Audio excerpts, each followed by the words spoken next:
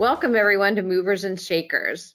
The invention of the cookie, meaning the digital cookie and not the delicious Toll House cookie, dates back to 1992. And its technology led to ultimately the growth of the digital advertising business, which in a 30-year period, according to Forbes, grew to over $600 billion. This is now a $600 billion business, largely in part to this invention of the cookie. And when privacy concerns from consumers kicked in, suddenly the lifeblood of the business became a risk. Some digital publishers followed quickly to protect consumer privacy and give customers choice, while others, namely Google, have been holding on to that final nail in the cookie coffin. Today, we have two amazing guests, Stephen Goldberg, VP of North American Publishers at LiveRamp, and Todd Dziedzic, Senior Vice President of Digital Analytics at Porch Group Media, who is the sponsor of Movers and Shakers, to really walk us through this issue of the cookie and its slow death. Welcome, you two. And now as we go through today's session, you'll see these two overall, as I mentioned, address the death of the cookie from two different angles. Steve will represent publishers and Todd brands or advertisers. Both groups have a stake in these changes, and we're going to talk about solutions today for those of you listening in and watching to further ensure you are prepared for these changes, as that seems to be the name of the game, to be prepared as possible. Steve, let's start with you. What is LiveRamp and what is your role there? Yeah, thank you for having us. I'm really excited to be here. As she mentioned, my name is Stephen Goldberg. I run the authenticated traffic solution here at LiveRamp, targeted towards our publishing community. LiveRamp, for those of you who are not familiar, is really a data collaboration platform that really sees itself as the bridge in connecting a lot of the ecosystem that makes everything in this ecosystem work. Whether it's DSPs, SSPs, publishers, we want to connect those all to advertisers and brands and make sure that the ecosystem can continue, as you mentioned, in this future cookieless world. Great. And Todd, same for you. What is Porch Group Media and your role there as well? Porch Group Media, we are a division of Porch.com, which is a kind of a software as a service company.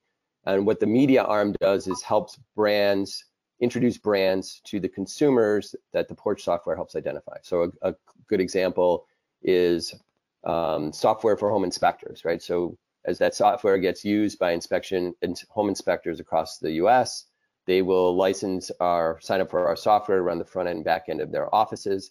That allows us to identify consumers on a name and address basis who are in the process of the move.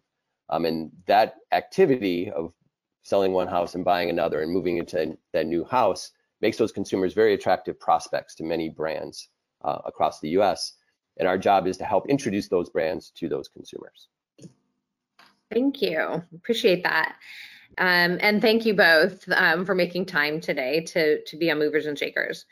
Let's talk first about the relationship between the publisher and the advertiser or brands and the consumer. Stephen, what does a cookieless world look like, and how far are we into this cookieless world? Yeah, it's funny because, as we were discussing a lot of this around cookies, we at LiveRamp really consider a publisher, and when we speak to publishers, that not that cookies are officially dead, but they really should be and have been preparing for this death of the cookie for the last, many years. There's a lot of obviously headlines in the marketplace about, Chrome still having cookies, and whether or not they kick the can down the road is really irrelevant to us and our efforts in the marketplace. Because when you look at cookies in general, the majority of people's time spent is already cookieless, right? So Chrome, although it does have a decent percentage of users, when you look at Safari, Firefox, Edge, those have all been cookieless for many years at this point in time. When you look at the mobile app ecosystem, the majority of that is cookieless. Even on Chrome, if you're on an iPhone, which a good percentage of the population has, you're already cookieless. And CTV, which is obviously garnering a lot of news and hype and a lot of dollars, is also cookieless.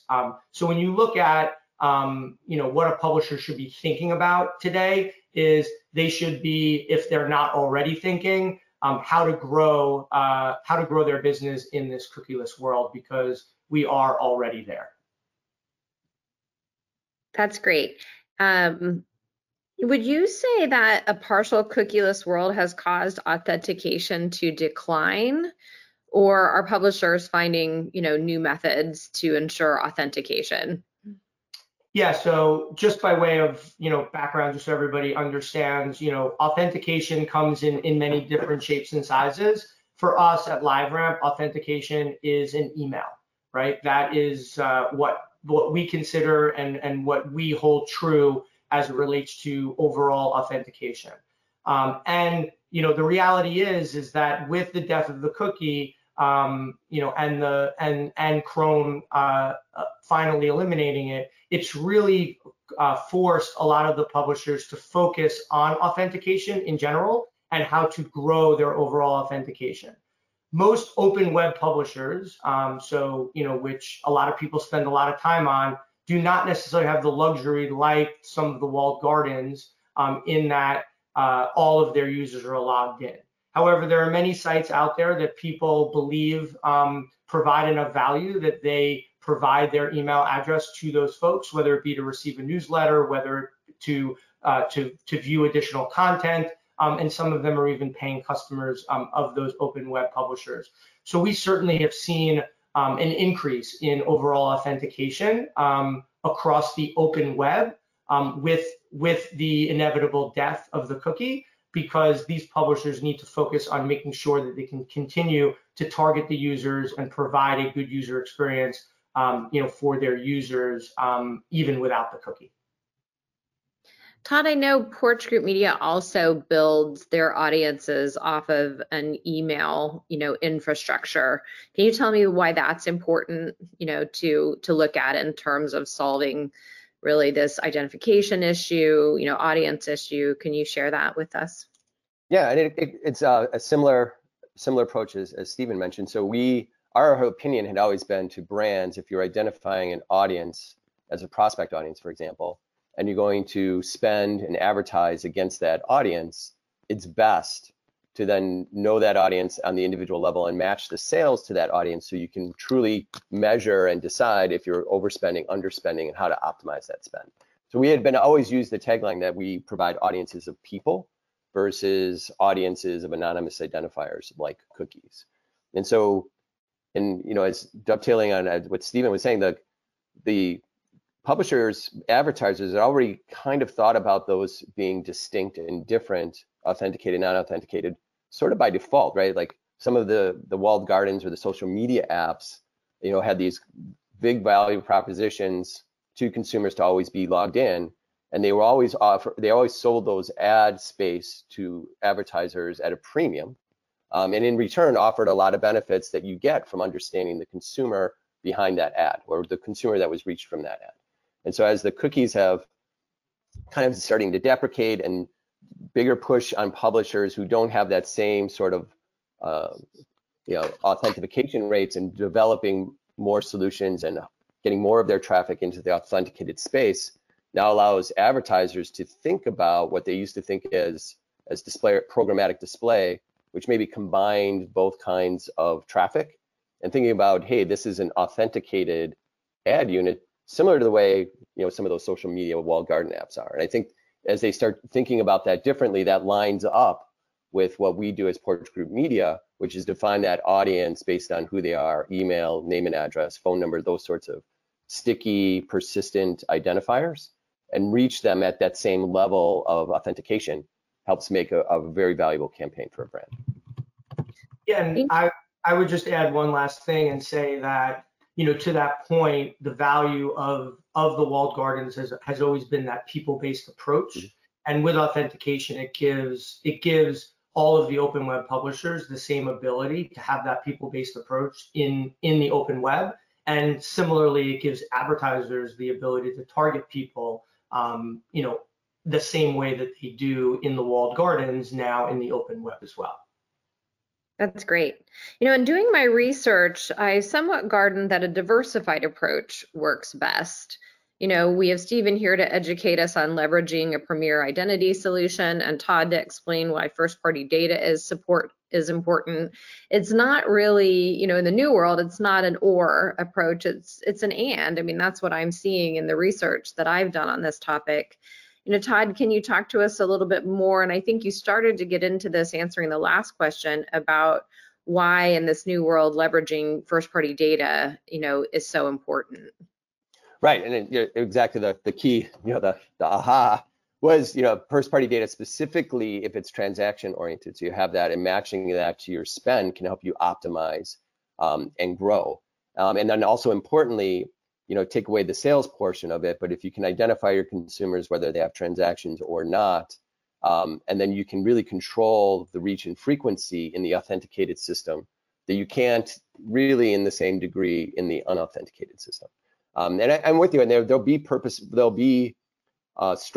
reasons for both, right? There'll always be this need of, broad brand awareness, maybe very high funnel, and some of those mass impressions at a lower cost for unauthenticated traffic will always be valuable. But then there'll be more of those hard levers that brands need to rely on to deliver the growth that they plan for. And I think authenticated addressability has always been central to those themes. And Stephen, having a specific identifier that can be leveraged across publishers now seems even more important than before. I mean, LiveRamp wasn't just birthed yesterday. You've been around for a while, right? And even before this cookie issue came up, LiveRamp was, a very successful company in kind of making this translation. But now it's really this position of having that identifier, and leveraging a data collaboration platform, is even becoming more important, to be able to execute digital, advertising across publishers. Tell us a little bit more about that. Yeah, absolutely. Authentication, as I was mentioning before, is really important for publishers to be able to both maximize the revenue that they see from advertising, but also for advertisers to get the ROI that they've seen historically through cookies. We feel, and we've proven in a lot of the studies that we've done, an authenticated user far outweighs a cookie user in terms of both on the CPM side that a publisher would receive, but also on the return on investment that an advertiser would see. So the statistics are there. The challenge for a lot of the publishers right now is how they grow their overall authentication. If you asked any publisher today, would they rather have 100% authenticated users or 10% authenticated users, they'd obviously opt for the former. Right? The challenge for a lot of these publishers is how do they get there, right? We don't believe that any publisher in the open web can assume 100% authentication like the walled gardens, but they certainly can grow substantially from the single-digit percentages that a lot of publishers have to double-digit percentages pretty easily through a couple of proven strategies in how to communicate and collaborate with the users that value, the interaction between their sites. So we're seeing the results prove pretty quickly. And what we're trying to do is educate the community on, to your point earlier, right? They're going to have multiple strategies, right? Authentication for the open web is not ever going to be 100% of a publisher's users. So we want to make sure that they understand what the benefits of authentication is, what they can do with the non-authenticated traffic as well, because it's still going to be a decent chunk of a lot of people's businesses. But we also want to make sure that they have the right data to talk internally at the publisher to make sure that they have a strategy for growing that overall authentication. And that's what my team does day in and day out with a lot of the biggest publishers or the biggest open web publishers in the world on a day in and day out basis. Thank you. Todd, if a diversified approach protects the brands the most and scale is one of the bigger issues to solve, how can you educate the folks who have joined us today on brands maximizing what I would call match rate? How you match your desired target consumer, to where you're showing the ads or vice versa. How do you ensure a match rate? What are methods to increase your match rate? We know retargeting may not be as reliable as it once was.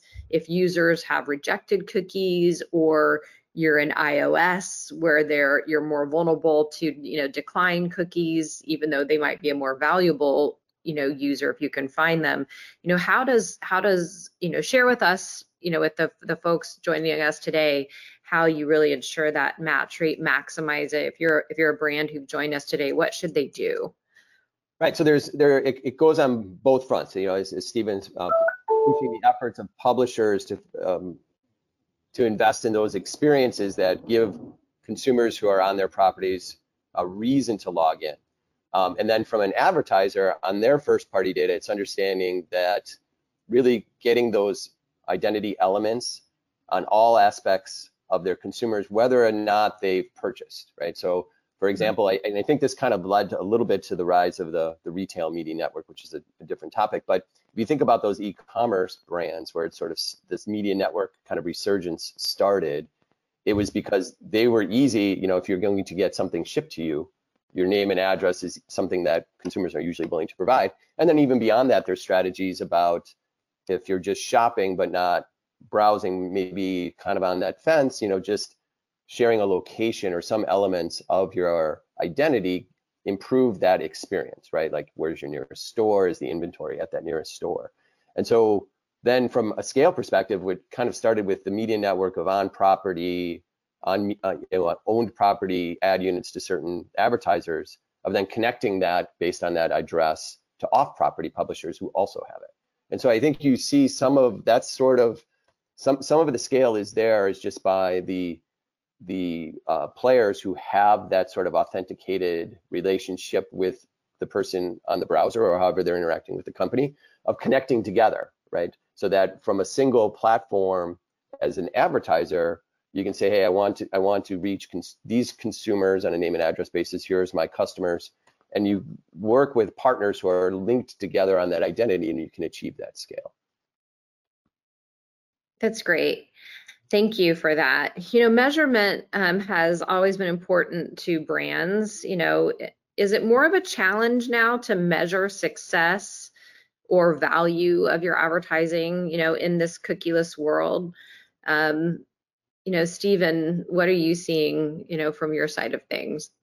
Yeah, it's an interesting topic, especially with where we are from an economic perspective, right? Like, everybody is trying to be more efficient with every dollar that they spend, because obviously they need to make sure they're proving the ROI. So that's the interesting thing, when you work with LiveRamp and you're buying against ramp IDs, right? Which is how people and the currency with which we transact at LiveRamp. And as you mentioned, we've been, doing this for quite some time, and we have, been part of bigger companies that, have been in this business for, before the internet even existed. We have the ability to really track back to the actual purchase data that exists. So one of the things that we pride ourselves on, at least on the, when we're talking to advertisers and agencies, is the ability to measure every dollar that's spent to that ROI, which we think is super important, especially when you're targeting an addressable and an authenticated audience. That ROI is a lot easier to prove and track. So that, positions us, especially, in good times and bad times, as a must buy for a lot of the advertisers and agencies. Yeah. And Todd, you're in a little bit different position because you are really leveraging activation. You're leveraging your audiences or your activation for brands. How are the brands today, in this more difficult space, to achieve reach and scale? How are they looking at measurement and ROI? Right, and I think, to echoing Stephen's point, I think it has fast forward the movement to measure sort of the spend in the digital space, right? Whether that's programmatic or one of the social apps, on matching sales attribution, right? Versus some other things like last touch and who went to the site and those kinds of things. Some of the disruption of cookies have changed those KPIs altogether. So it kind of pushes to something you can control, which is, hey, if I have PII attached to sales and I can match that to the audience I'm spending against, I can get a more consistent and truer view of what that ROI is. And those same sorts of techniques existed 10, 15 years ago as well, whether it was in the programmatic space or social. But I think that the difference now is, because of the cookie change, publishers are more conscious about what is an authenticated impression, where you have name and address or identity associated with the impression, versus what is not. Whereas before, it would kind of work itself out. On the back end, you would look at who was reached and who wasn't reached. Some of those cookies you could attach identity to and hence sales to. And you would sort of do the math, tease out the bias, and kind of infer what the ROI was of the whole pool. But now that I think publishers are more conscious about that, it allows brands to really focus on that portion where they can get ROI and then think about that other portion a little bit differently. Yeah, and I guess the only thing that I would add to that, to echo a lot of what's been said, is really just to say it's more about real people, right? So there's a lot of noise when it comes to cookies. There's a lot of noise when it comes to a lot of other things. But, if you are logging into a website, if you are signing up for a newsletter, like, you're doing that because you're a real person. And it makes the value of that authentication significantly higher than tokens of the past, if you will. Mm-hmm. Yeah, right. And that's a good point, because it makes to the planning. So, Luci, one of the behaviors before this drive to authentication and thinking about everything as people is you just thought about scale as potential sum of cookies, right? And so then, planners, and I'm not naming names, but you just say hypothetically, go 5 years ago, a brand looking for an audience that they're trying to reach millennials, right? And then judging the quality of that audience was based on scale, because they know the larger the pool that you're trying to reach, the more cost effectively you can reach them. But then they're looking at population estimates of millennials that exceed the Census Bureau by 10x, 3x, huge numbers. And it's really because a cookie's not a person. And so you don't really know how many of those cookies are tied to the same person. And is one audience allowing you to reach more, or are you just reaching a smaller audience, but more often? And what does that do to your frequency caps and the experience that consumer is going to have with your brand? So I think all of those things are true. And that's the other kind of component outside of ROI, as brands look at that unauthenticated traffic and reaching users who aren't authenticated. How are those experiences different when you're not quite sure what that frequency rate is for that consumer and what that experience is, versus one that's in an authenticated experience? And you can really control for that across properties because it all ties to the same person.